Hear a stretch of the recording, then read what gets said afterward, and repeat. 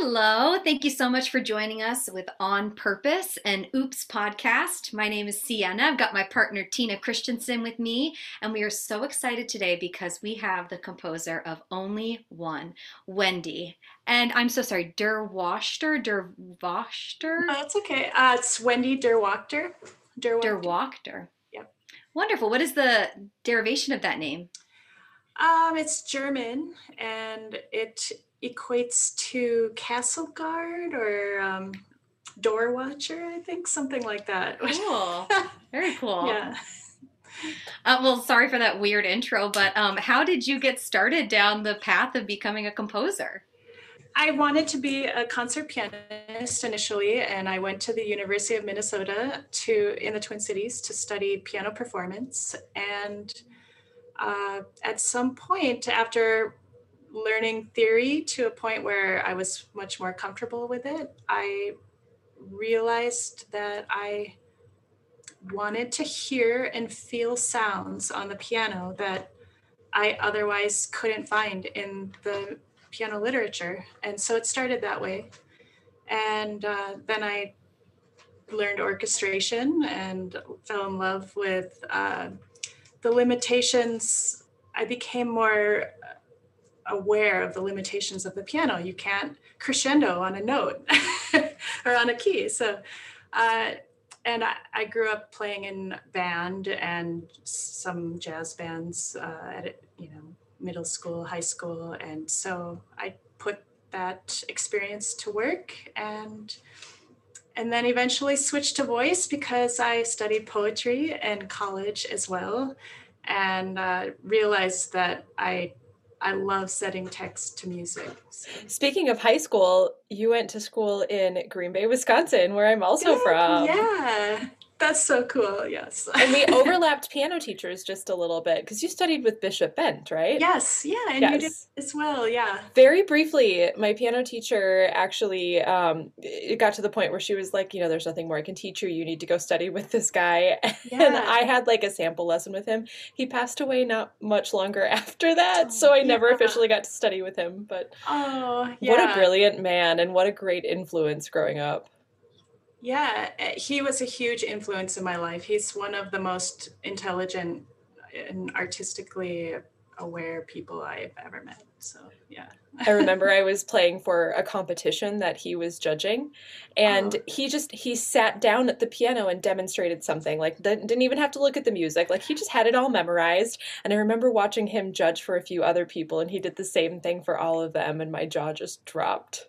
Yeah, he was really amazing. A little fun fact about him is before he became a bishop of the American Orthodox Catholic Church, he played in jazz lounges in San Francisco. So he was, I mean, just a really multi-talented person. So yeah. Amazing. Yeah. And then taught classical piano. Yeah. I was kind of going back a little bit, but taken by the phrase that you mentioned about feeling the chords in your hands. Yeah. Can you tell me a little bit more about that? I've never heard it phrased that way, that that's the way that your gateway drug into composing. Yeah. It was my gateway drug.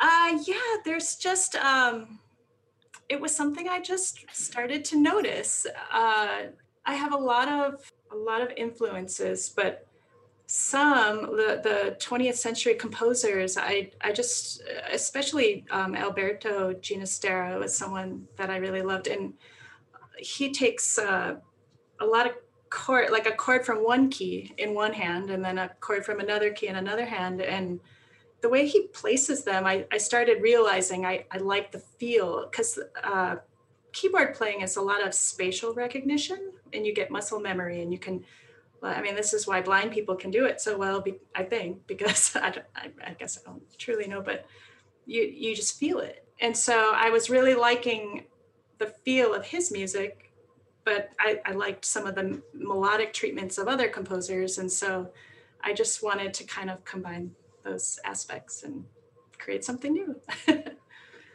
So cool. Jared Miller actually commented that he is always excited to work with a composer who's a pianist because Oh, they take into consideration how something feels in their hands when they play it. And he said it oh, was really enjoyable to play only one. The way things were written, it was very oh, natural. He enjoyed that a lot. oh, that's so great to hear. He's actually the first pianist to, aside from a friend, to play and perform my music. So otherwise I just do it myself. And I really appreciated his talents. He's very virtuosic. Now, you mentioned a couple of your musical influences. Do you have any more that have, contributed the most to your own compositional qualities? Maurice Ravel was somebody I really fell in love with his music early on. It's very difficult to play, so I actually only know a few songs, but I've always loved taking his books of music and just playing through really slowly because it's the speed part that gets really difficult. But when you play through slowly, you can really see what he has done. And a lot of composers that I actually haven't fully learned, but I have a pretty strong ear. So just, listening to the favorites on repeat really helps. So Stravinsky, his music is quite difficult. But like as far as things I've performed and played, Beethoven, of course, is kind of a staple in the pianist's diet. I really took to his storminess and impassioned works.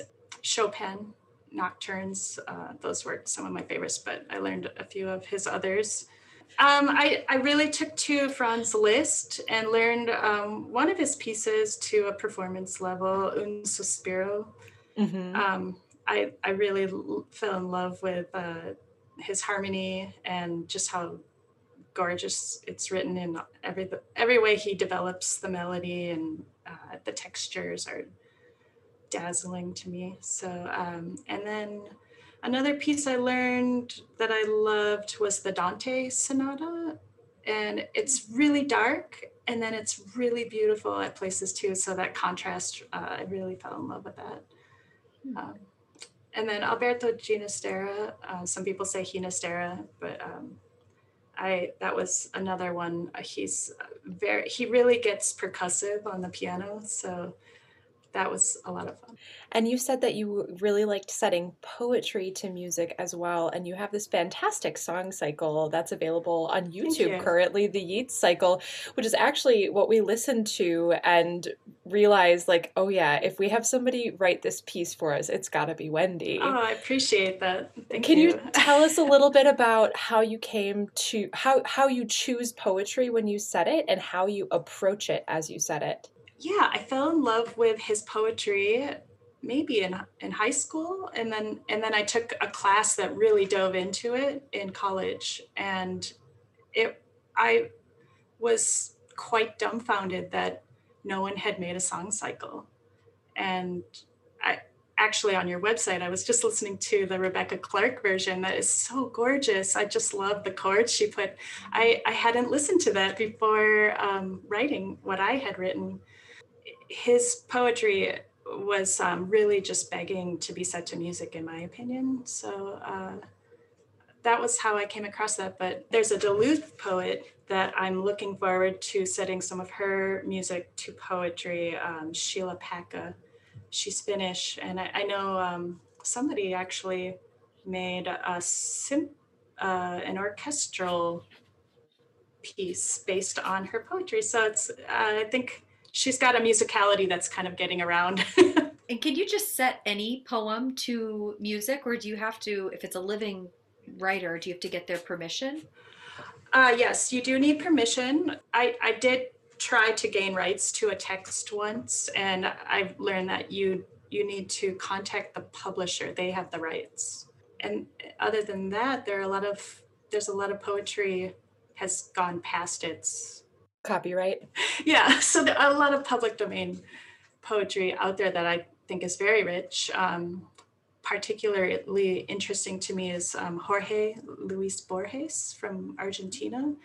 I'm enamored with his collection of poetry, so I keep waiting for it to come into the public domain. And there's I think his early two publications are ready, but then you have to deal with translations. So, but of course, it's certainly worth it to contact and and pay for the rights as well. So It just depends on what your budget is. exactly, yes. And luckily I know Spanish, so I guess I could kind of translate it myself. Yeah, or just set them in Spanish, or Yeah, translate only the words that you know. So it's exactly. multi. Yeah, you can really ad lib. Yeah. It gives new meaning to a bilingual piece, that's for sure. There you go. Definitely. Now, what appealed to you about doing this only one project? I know Tina and I reached out to you and Oh we're just like, yeah. hey, we want to set a recipe to music. You into it?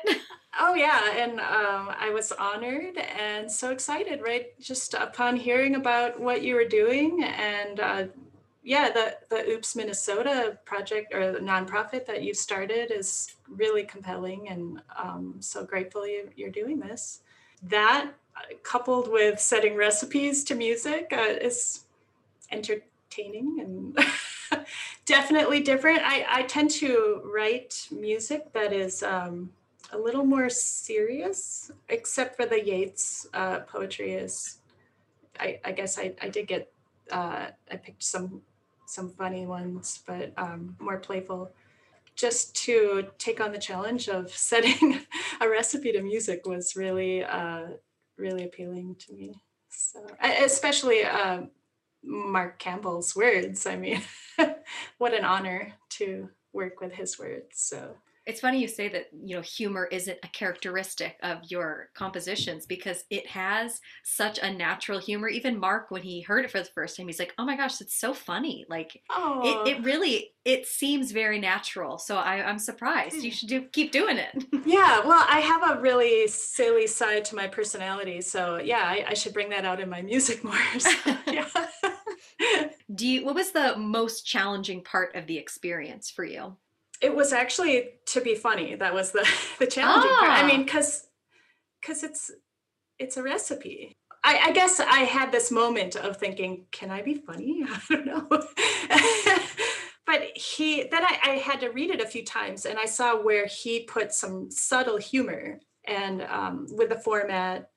And so once I caught on to where he was going, then it clicked, and I felt like it wrote itself really. So it's amazing. Yeah, that he does, Mark Campbell, all of his librettos have that, like witticisms. It's just like smart yeah, little yeah, humor things, and they're not knock you over the head bombastic laughter, but it's yeah. the way you wrote it just matches perfectly with it. Those little Oh, offbeat things. oh. I love it. I got the song stuck in my head, and when I was making the test batch for the filming, as I'm measuring stuff out, I'm just singing the song along in my head. Oh, So that's so great. I'll never forget the recipe. That's so great. That has to Great. be the highest compliment of a piece is its Yeah, memorability and those little earworms that you get, and it yeah, definitely has those. absolutely. And you're also an incredibly fast composer. Oh, I even forget the timeline that it was, but it was like 2 weeks, I'll have it done. Yeah, I don't know. I'm lucky so far. I sit down at the piano and I think, okay, I'm not going to necessarily write it right now. I'm just going to try some things out and see what I think. And, first I read over the text and let it guide me and make sure I fully understand what's going on. And then I just try it out, and I fully expect to reject it. And it gives me the freedom to do whatever. Sometimes I purposely do things that I think won't be right just to get it out of my system. And then, yeah, I kind of just let the piano guide me. And then I take a step back and analyze what I did. I've never heard about like the process that you've gone through. So you just sit, and so you start with the piano, usually the piano line, I mean. Yeah, not always, but especially on this one, I came up with a groove and it worked for me, and so I kind of made it the basis up until the little chorus part, and Is I that the actually do dip dip dip dip? where she starts putting the mixing and the that where the piano is just playing straight chords underneath what she's Preheat doing. the oven at 350 Fahrenheit. Yeah, I know that part. I'm gonna have this recipe memorized forever because of this. You can make cookies on demand now. That's so great. Yeah, I actually imagined a choir beneath the vocal line. And I just wrote it into the piano part there. So I don't know if anyone picked that up, but It does kind of have like an organ, open quality chord choir sound to it. I'm currently in a master's program for film composing, film scoring, and I'm studying with Hami Man. He's a really experienced orchestrator and composer. And I have one-on-one sessions with him to do these very specific projects, writing projects. And it's a challenge because it's not instinctual. I'm learning how he does it. And so it's very cerebral. And that's a challenge. So it's a much different process and not quite as fast. And how does that process work then? Do you have a video that you watch and then you compose along with what you see?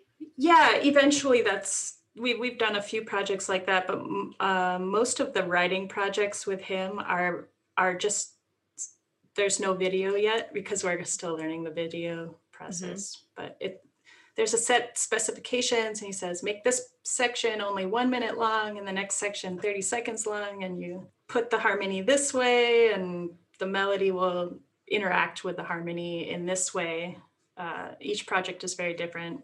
Now, who dictates what that's going to be? Is that like would a director be the one who would tell you time and mood is what he's looking for? And then, okay, very interesting. That must be a totally different approach than poetry. Because as you're saying, like the text kind of writes itself. And then without that.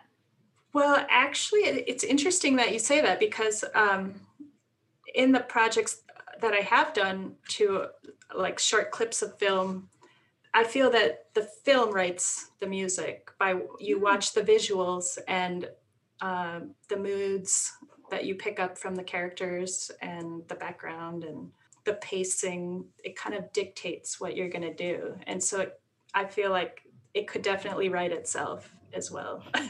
You seem to have no loss of like creativity and melodies, and it's really wonderful to see because there is a lot in Only One. There are some unifying themes, but there's also such newness in each of them as well. And one of the things you've said a lot is going from one extreme to another, and I think that you're also very good at playing with the textures in the music, so it's not just one note the entire performance. It's, you know, you get a nice little chunk of it and then let's do something new. But you remember that thing that we did? Like it's very nice to listen to.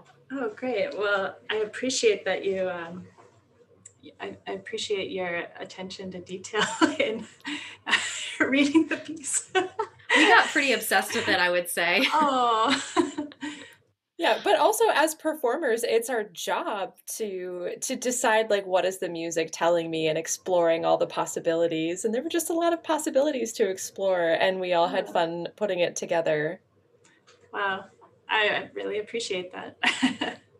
Do you have any like favorite melody or measures from the piece that people should listen for as like Wendy's favorite? I like the ending. It's really subtle. And I like her opening. It's very powerful, and I mean, it's kind of how I feel when I'm about to make cookies. It's like, it's time to make cookies. The opening was the one thing we talked probably the most about, and it was how and what are we going to do in the opening? You know, do we just want to see Jared on the piano, or what story are we telling that leads up to this? So that was fun for me also as like a pseudo director with Tina to kind of talk through. We're like, what would Tracy be doing at this point? We're like, oh, well, this kind of sounds like this. And I really love that you were so open with us, you know, doing that, including putting in a doorbell in the music for us. Because we're like, I feel like we need a doorbell here. That was so fun.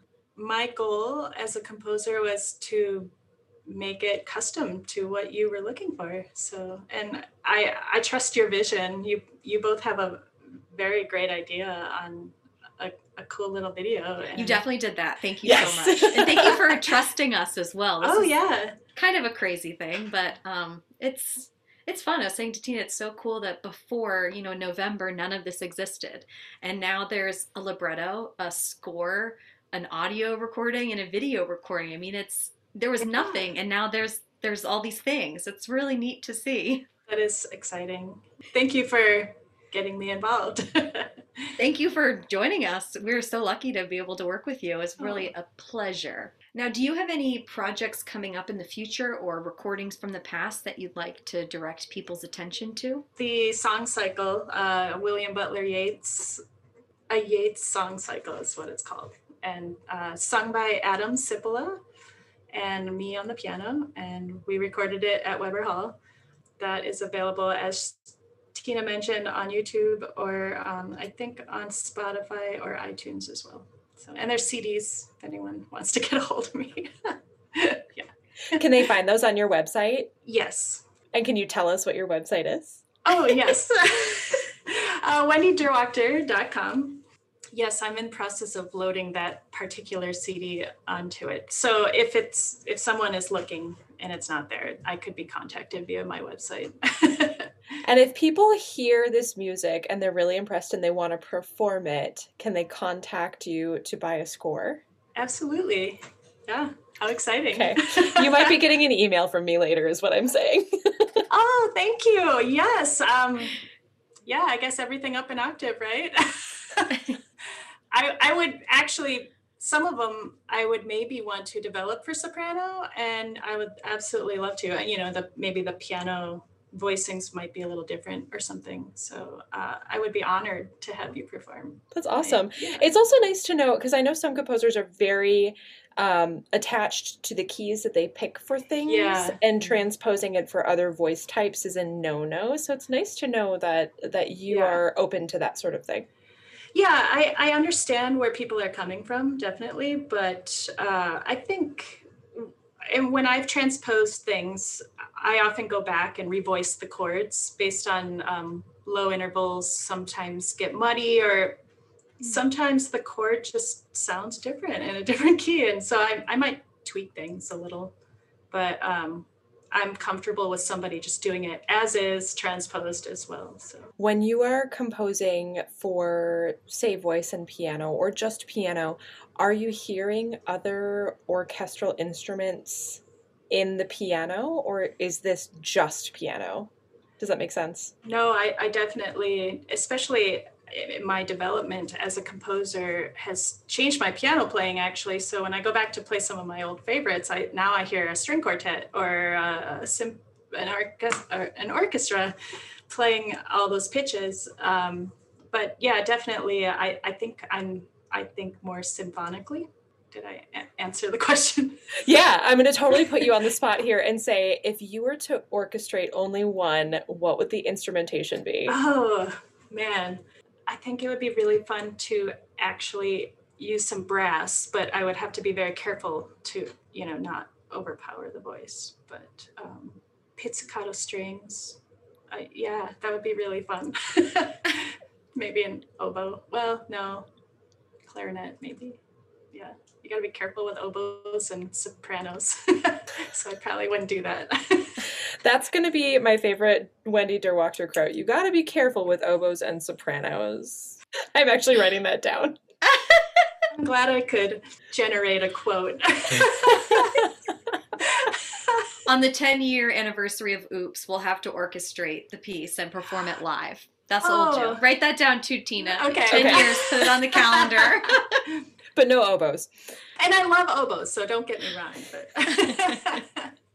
well, with that, I'm ready for rapid fire. Okay. Great. So these are some shorter questions. Just answer whatever comes to your mind. If you need some more time, feel free to pause.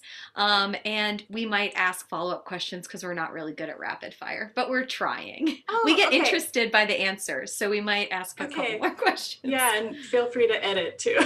Okay. Tina has been given that power. She may edit as she deems fit. Okay. So people would be surprised to know that you are... that I am newly an empty nester. My I have 2 kids in college. Wait, they're both in college now? My mind is Yeah. blown, Andy. I know. My daughter's a freshman. They're both at the U of M in the Twin Cities. So. Oh my goodness. How does that feel? Yeah. Bizarre. Thankfully, you have that course to keep you occupied. Yeah, it's been really great. And a recipe commission as well. We're happy to fill your time. Yeah, thank you. Now, do you get to do much performing? I guess not with COVID, but before, were you performing much or really just composing? Yeah, Adam and I gave us several performances and before we recorded, and then our goal was to travel around Minnesota, maybe into Wisconsin, to give performances. And other than that, I accompanied 2 choirs. So I've actually learned a lot about the voice from being a choir accompanist from various choir directors, really talented ones in town here, like Jenny Campbell at the Cathedral. And I hear her talk about vowels a lot. Jenny Campbell is actually an opera singer, so yeah, that makes her an extra good choir teacher, I think. Exactly, yeah. Other than that, I would love to just focus on composing mostly. I like being the brain behind the scene. Well, we're going to ask, are there any, you can answer this way, are there any performance day rituals that you have? An espresso, for sure, shortly before the performance. And maybe a long bike ride or a run, something to get all of the anxiety out of you. Mm-hmm. And then pump yourself up with espresso. Just replace the anxiety with espresso anxiety. Exactly, yeah. Now, do you have any composing rituals? Like you like certain things set out for to create the space? I don't. I kind of just roll with it. Is there a certain time of day that you prefer to write? I've done a lot of writing at night. I've worked in restaurants for 20 years, so my schedule was kind of a late night schedule for a while. But now that I'm in grad school, I'm developing this early morning sunrise schedule, and it's really great. So yeah. Now, what are you doing in the minutes before you go on stage for performance? I am quietly looking over my music and thinking, okay, turn page here. Make sure you hit that chord. Don't forget to get quiet here. Make sure you look at the singer here. In a magic world where COVID restrictions are lifted because everyone's been vaccinated, what's the first thing you go to do? Man, just to have a meal with friends would be really wonderful. Well, my parents actually have recently gotten vaccinated, so I'm excited I can go visit them. They're both in their early 80s, so I'll be doing that. Other than that, music performances, I'll be seeking those out probably as much as possible. I feel the same way. I don't even want to be home. I'll be like, okay, bye. I'm just going to be gone forever. Bye, cats. Yeah, be back in a week. I just need a break. Yeah. If you could give a duo recital with any artist, living or dead, who would it be? Oh, gee. Your cat has an opinion. An adorable cat. My cat would be the one. No. Oh gosh, a duo recital. Jeff Buckley. Yes, Jeff Buckley. Oh my gosh, yes. He's so amazing. That's a great answer. I sang a cover of his in high school. It was so much fun. Wow. Yeah. I was in a metal band for a short period of time. Oh, very cool. Which song? Oh, Lover, You Should Have Come Over. We did his version of it. Yeah. Yeah. Wow. My friend Tom was a pianist, so he wrote his own arrangement and put in a little piano solo. He was actually pretty good. I found the recording not too long ago. I was like, this is not half bad for high schoolers trying to make some music. Yeah. Nice. What high school was that? I went to an all-girls Catholic school. It's called Ursuline Academy in Massachusetts. And then he went to the brother school to my school, which was called Xaverian. And that was the all-boys school. Oh, and metal rock band. Very cool. Yeah. We wore flight suits and skeleton masks, and I had a little hole cut in the top of mine from a ponytail to come out of it. And one of the shows we destroyed a trash can on stage. Why are you the coolest person I know? Wow, yeah, performance art and everything. I had no idea what I was doing. Were you influenced by Wendy Williams? Wendy Williams, no. I think she used to burn things on stage. No, bra burnings were on Friday nights. Those are totally different events. Sorry, we got really derailed there. We're really bad at this rapid fire thing. But Jeff Buckley, that was amazing. That was totally unexpected. And yeah, Grace is one of my absolute all-time favorite albums. And the Letters to My Sweetheart or to the Drunk, I love that one too. So yeah, I lament that he died so young. Everyone wear flotation devices when swimming. Yes. Okay, so what's one item on your bucket list? I have a favorite poem by Octavio Paz. It's very long. It's called Sunstone. And I've always dreamed of, well, not always, since I discovered it, I would love to make a big symphonic version out of it with choir and soloists and kind of Mahler's Eighth, but not as obnoxiously large. I love this. Oh my gosh. Usually I tell people and they're like, whoa, that's weird. So I'm glad to see you're enthusiastic. Well, Tina, you were recording your own version of Mahler's. Which symphony was that? My husband and I bought a set of sleigh bells, and so we recorded our own duet version of the opening of Mahler 4. Oh, cool. With sleigh bells. Yeah. What is on your nightstand right now, Wendy? Your cat makes the cutest noises. Thank you. I recorded her sounds for a school project and then manipulated them. Anyway, on my nightstand is an empty wine glass that I probably need to go wash. No, you're catching fruit flies. It's a strategic glass. Yes. Now, what is something that you're proud of? My kids. I'm proud that they've become healthy, happy people that care about the world. This project, I'm super proud to be a part of it. These days, we just kind of look for things to be grateful for, right? Hopefully you're doing that. Yeah. Do you have any advice for your younger self? I guess it would be just trust your instincts. And my younger self, I probably would have said, watch less TV and things like that. You know? But hey, now you're writing music for it. So you were studying. Yes. Wendy, you were studying back then. then. I did a lot of study. Investing in your future, yeah. Yes, exactly. Wait, can you write off a Netflix subscription now because you're a film music writer? I'll have to look into that. We have a business class at the end, so they're waiting for that point to do all the fun stuff. Yeah, right. When will you officially graduate? In July. So it's a 2-year master's program crammed into 1 year, and I had no idea how time consuming it would be for myself. But and you contacted me at a time when I was knee deep in finishing projects and doing finals for my quarter, and I almost said no. And then I'm so glad I didn't. I realized that I was going to have a 5-day break over Thanksgiving to decompress, and then on that Sunday I received Mark Campbell's poem, and so I got started while the new quarter was kind of fizzling, trickling in. That's amazing. I'm so glad the timing worked out, because I can't imagine anyone else having written this music. It would be kind of cool to see what anyone else would do with it, but it's like this is how it should be, it feels right.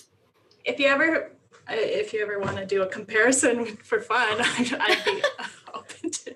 I'd be curious to see what someone would do too. But maybe we'll just do open call to all composers watching.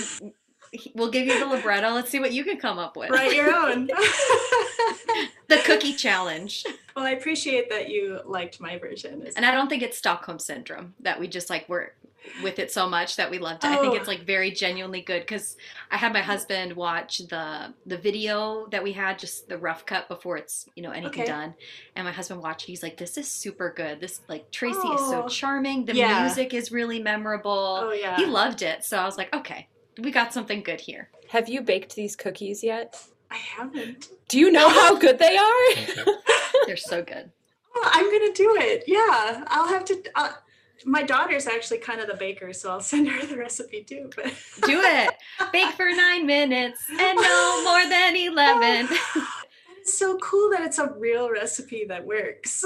Yes. Wow. Yeah. And then when Tina and I were measuring everything out in between takes, we were just singing the song in our head to do it. So we're experts now. Very cool. Whose recipe? It was mine. My chocolate chip one. Wow. Well, Yeah. Congratulations for It's famous, soon to be. Yeah. I hope everyone makes them.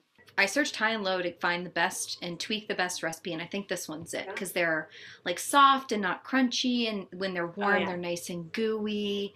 Yeah, they're perfect. Good. Yeah, Awesome. Enjoy. Let us know what you think. Thank you. I will. And thank you so much for joining us. It was really nice to talk with you and get to know a little bit more about your process and your history with music. It's really wonderful. Thank you. Well, thank you. It's been a lot of fun.